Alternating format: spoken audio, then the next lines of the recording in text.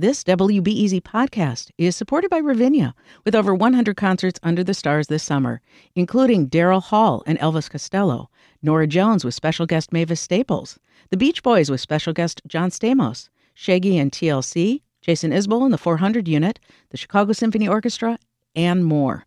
Their 30-acre park is nestled in a gently wooded area. Bring your own picnic or eat at one of the park restaurants. Tickets available now only at ravinia.org. This WBEZ podcast is supported by the American Foundation for Suicide Prevention. Suicide is a topic that hides in the shadows. It's time we talk away the dark, learn how to spot the warning signs for suicide, and how you can have an open, caring, real conversation to help save lives. Visit the American Foundation for Suicide Prevention to watch the new short film and learn more at afsp.org/talkawaythedark. I'm Becky Vivi, in for Sasha Ann Simons, and this is WBEZ's Weekly News Recap. Today on the recap, is police reform moving forward in Chicago? The Chicago Police Department is still relying on its old and flawed gang database, despite promising 2 years ago to replace that. The city, like the rest of the country, is glued to the Chauvin trial. The officer was still on him when I approached. And what did his condition appear to be to you, overall? In lay terms, I thought he was dead. And CPD is involved in the shooting of a minor. Police shot and killed 13-year-old Adam Toledo. There is body camera footage of the shooting, and a spokesperson for COPA now says they are making every effort and researching all legal avenues to release that footage. We'll unpack those stories and more on the recap today with WTTW host and reporter Paris Schutz and WBEZ criminal justice reporter Patrick Smith. I want to start with this story out of Little Village. The family of a 13-year-old boy shot and killed by the Chicago police are demanding answers. Patrick, what do we know about what went down in the early hours of Monday morning? Well, we know what police say, which is police say officers responded to an alert about gunfire in the area, and that when they got there, they saw two people, and one of them ran from police. Police chased him, and an officer killed him with a single gunshot to the chest. Police say the person who was killed, who we now know to be a 13-year-old child, was armed with a gun. It was, however, not revealed until yesterday that the victim of that shooting was 13-year-old Adam Toledo. Paris, why? Why was there a delay? Well, I think a lot of folks are asking that question, Becky, and it was interesting. I mean, we knew there was a police-involved shooting on Monday, and then, for reporters in their inbox came this statement from Police Superintendent David Brown saying this is his worst nightmare, that a police-involved shooting involves a minor, and this one did, and they're fully cooperating with the Civilian Office of Police Accountability, COPA, which investigates police-involved shootings. They're turning over all the body cam footage. Mayor Lightfoot called for the release publicly of any video. It's the law, and by the way, Lightfoot had a hand in writing that law after the Laquan McDonald case, that police-involved shootings, video of those things, will be released to the public. So it's just a matter of when. Well, this is a developing story, and we will have more as Patrick and Paris both follow this. So we'll keep our eyes on WBEZ and WTTW for more information about this case. I want to turn now to the murder trial of former Minneapolis police officer Derek Chauvin. He is charged with killing George Floyd back in May 2020. Patrick, where do things stand with this trial right now? What have you heard from Chicago activists also? Yeah, well, so the trial, it started sort of in earnest on Monday with opening statements, and there's the witness testimony all week. The trial is expected to last about 4 weeks.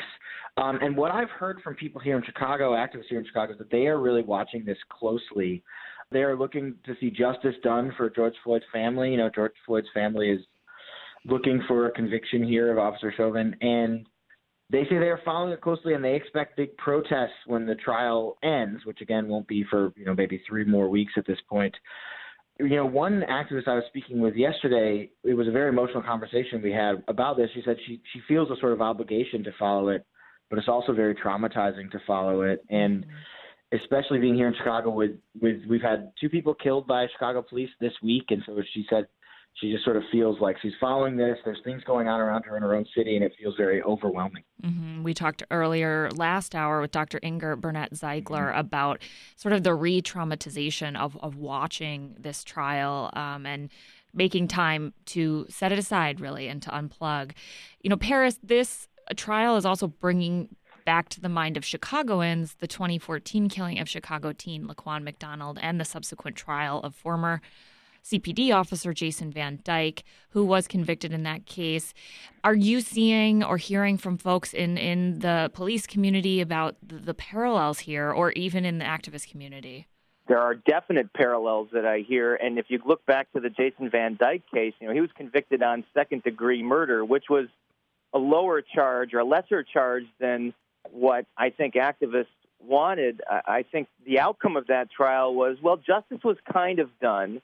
So there wasn't a whole lot of anger in the streets because, he was convicted, but it wasn't exactly what they wanted. And if you look at this case, there are 3 charges against the Minneapolis police officer, Derek Chauvin. There's the manslaughter, and then there's the first and second-degree murder. And I think prosecutors are well aware of how difficult it is to convict a police officer on first-degree murder. So there's multiple pathways here to conviction. And you could see a jury potentially deadlocking on 1 or 2 of these charges and then convicting on another one. But if there's a full acquittal, then there's a lot of concern, not just among the activist community, but among public officials, police officers, that the unrest you saw last summer could happen again because they know what a heater this case is. And I have to assume the jury knows that, too. Mm-hmm. Patrick, given that what Paris just mentioned, how are Chicago police preparing for a verdict in this trial, which could come early next week? And also, again, we've got our own case here unfolding at home. Are Chicago police preparing for unrest? Yes, I reached out to CPD about that, and they said that they are watching the trial, watching the results, and that they are working with OEMC to sort of coordinate their planning around potential unrest or protests around the verdict.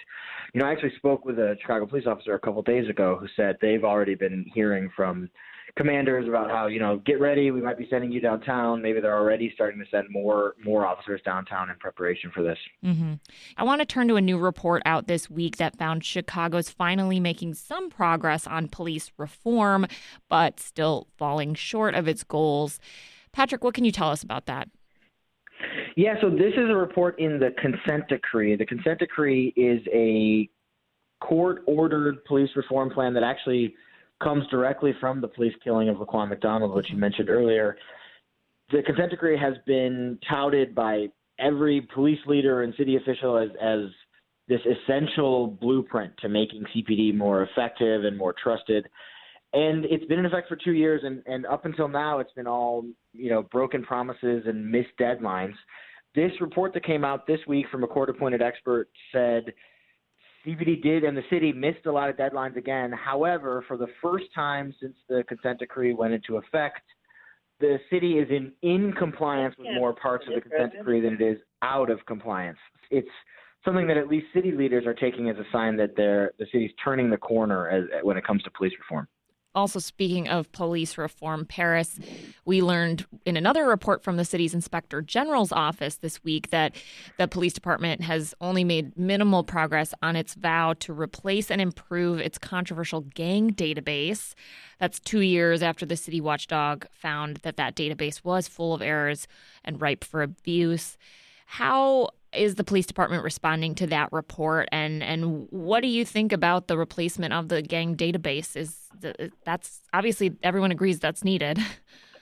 In terms of response, they kind of responded with contempt to Inspector General Joe Ferguson's report, which basically found almost nothing has been done since they came out with their report 2 years ago, criticizing that database. And Police Superintendent David Brown says, well, just wait. We're revamping the whole thing, and we're going to unveil it next fall.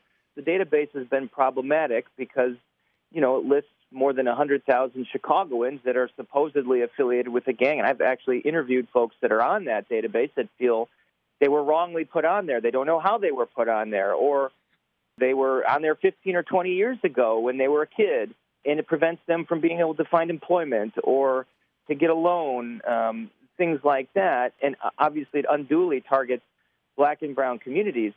So there is a consensus that it needs to be updated, and at this point, we really don't know what the police department is doing to change it, just that they don't agree with the IG's report that there haven't been changes made. And then to Patrick's point on the consent decree, the city is spinning this latest report as positive, but, police reform advocates are saying absolutely not. They're still missing a lot of their deadlines here for compliance with this decree. And then there's the community outreach part of it.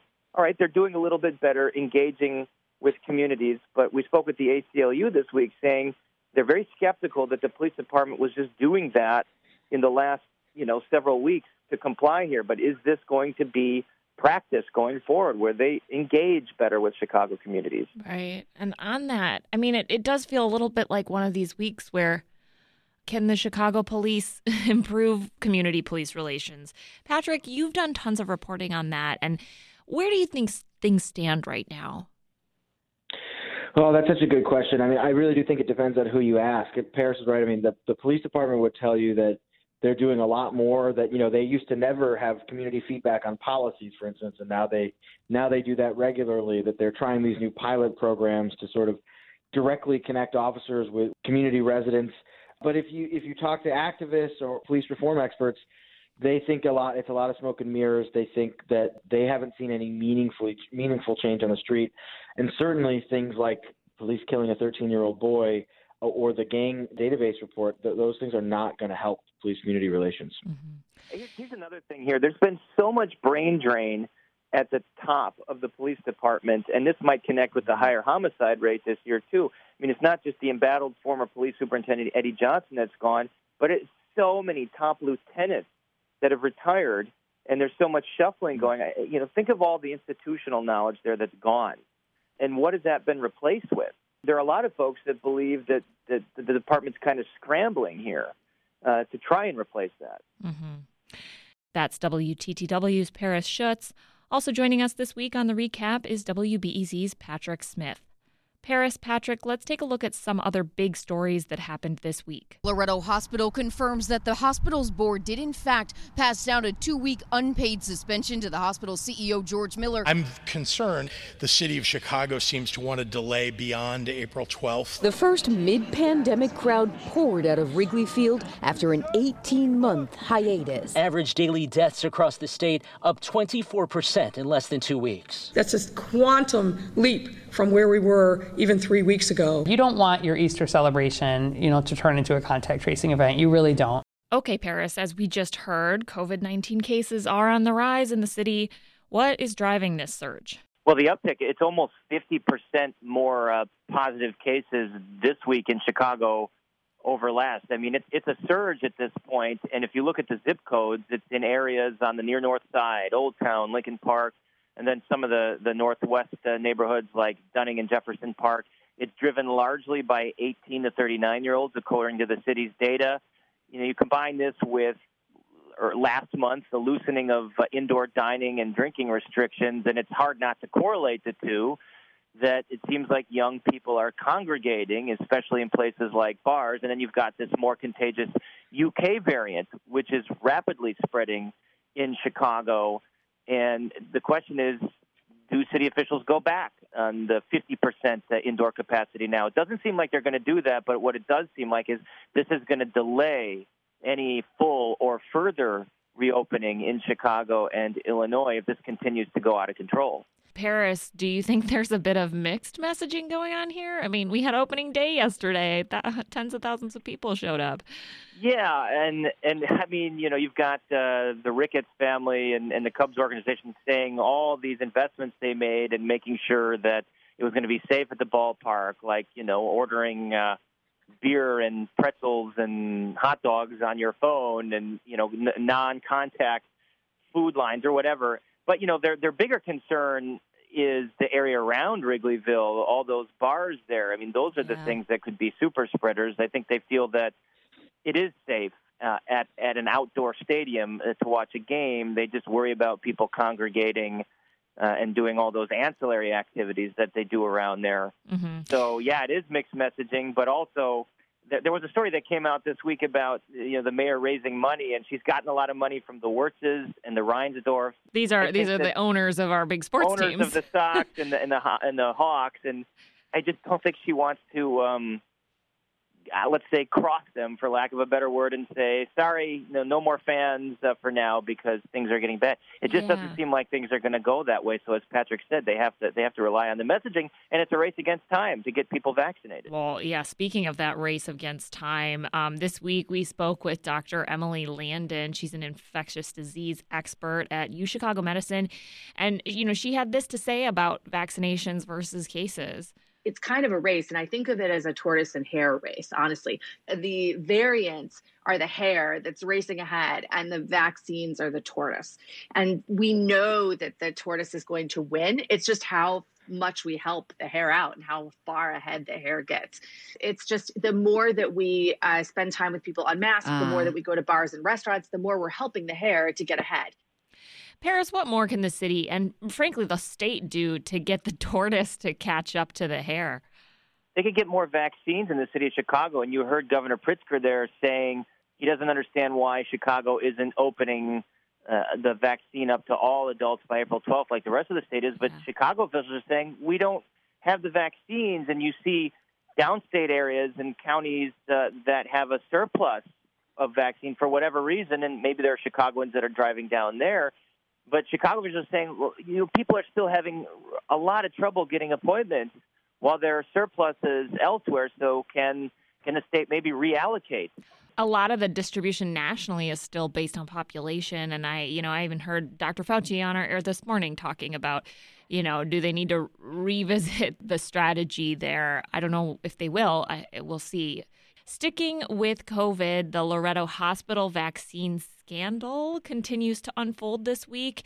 This time, a doctor with ties to the hospital took doses from the west side to his relatives in the suburbs.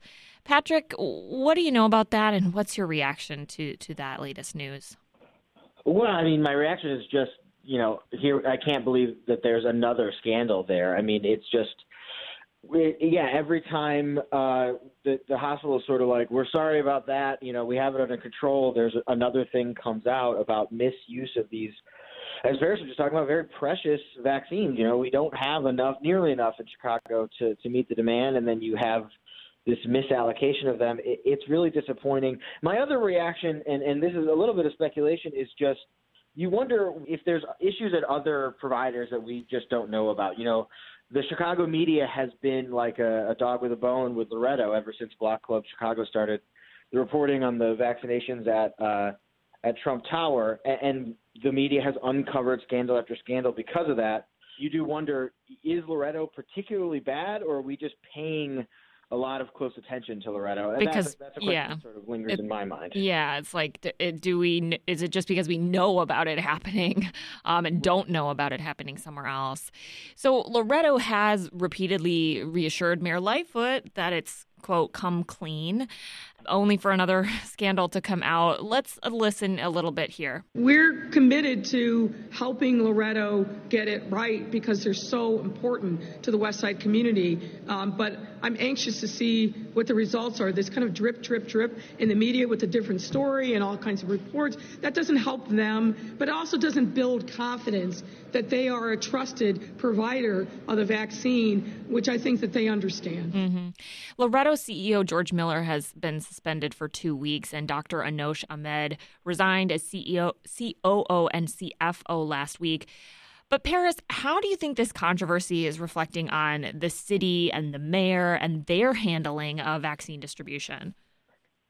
Well, I mean, you heard the mayor very critical of Loretto, and at some point, Loretto is going to come out with their sort of postmortem on what exactly happened here. And as I understand, the city is sort of helping them on their own internal investigation. But will that really reveal the truth? And to Patrick's point, I think, we're all getting tips that this is going on elsewhere. But the thing that's so intriguing about Loretto is you've got state lawmakers involved in this hospital. You had two that were sitting on the board, one of them LaShawn Ford, who resigned, the other one State Senator Kimberly Lightfoot. And then you have another sitting state lawmaker who is an executive with the hospital, the chief of external affairs, Camille Lilly, who is also revealed this week that she had a list of people that were supposed to get vaccinated. So the intrigue here is the political clout at this hospital. And then I think the other thing that made this story so intriguing that Block Club first revealed was the COO and CFO, Dr. Anousheh Ahmed, leading this small community hospital in one of the neediest, most underserved areas, and he's apparently living the high life. Yeah. With these steakhouses and the jewelry and the Trump Tower condo, and I'm sorry, that raises all kinds of red flags. He was the chief operating officer of this hospital that gets reimbursed with Medicaid dollars. I mean, what's going on there? And it's a safety net. And as Patrick kind of mentioned before, Loretto is in a community that really needs a hospital like Loretto, a safety net there. Removing doses from there raises then questions about, well, where do those people then go to get access to vaccines? Patrick, we know vaccine equity is an issue here in Chicago. We still have a higher proportion of white residents being vaccinated than Black and Latino residents, though, Black and Latino residents are kind of picking up the pace. This week, Kristen Schorsch and I did a big story about distribution, where the vaccines have been shipped. Most of them go to the medical district. West Englewood only got 300. What else do we know about just equity across the board here in Chicago as it relates to the vaccine, Patrick? Yeah, I mean, considering all your excellent reporting, it feels weird for you to ask me about the vaccine distribution. I want to ask you about it. But, I mean, we know it's still an issue. I think I have to assume that is why the city is not trying to open this up for everybody on April 12th like the state is, because, as Paris said and as you've reported, we don't have enough for everybody, and there's still a real equity issue. So it makes sense that there's a desire to try to limit the, limit the pool. And the city has expanded its efforts of doing vaccinations sort of out in underserved neighborhoods. I think they were in Humboldt Park this week, along with other places. And it's why the Loretto stuff is so disappointing, because not only are you taking that away from the West Side, but it makes it confusing for people who live on the West Side. If you live in Austin now, where are you supposed to go? I could imagine there's lots of residents who are confused right now about where they're supposed to go to get their vaccine. I wanted to touch very quickly in the last 30 seconds on another story. This is the racketeering case against veteran Alderman Ed Burke of the 14th Ward. It's been 2 years since he was charged. He's managed to keep his seat on the city council. We got an update this week, didn't we? What's going on with his case? Are we going to have a trial yet? Yeah, more pretrial motions. There's going to be documents that the prosecutors are going to file, and the judges said keep it to 300 pages or less. I mean, it certainly seems like they're trying to run out the clock here. Ed Burke is in his 80s. This thing's going on forever, and you had COVID, and he's paying all these white-collar attorneys a lot of money to delay this thing. And but the thing is, Ed Burke has this giant campaign account in which he is allowed to use that to pay his legal costs. So that's certainly what it looks like is happening right now. Okay, well, no trial date yet, but we'll keep an eye on it. That is all the time we have for the weekly news recap. Thanks to our panel today, WBEZ criminal justice reporter Patrick Smith and WTTW correspondent and host Paris Schutz. Patrick, Paris, thanks so much. And that's WBEZ's weekly news recap. If you depend on these deep dives into big local news stories, take 30 seconds and give us a rating and a review. It really helps other people find us too. Don't forget, you'll hear the latest and best weekly Q&A around the pandemic and the vaccines right here. Just open your phone on Sunday morning and it'll be in this podcast feed. I'm Becky Vivi. Thanks for listening to Reset from WBEZ Chicago.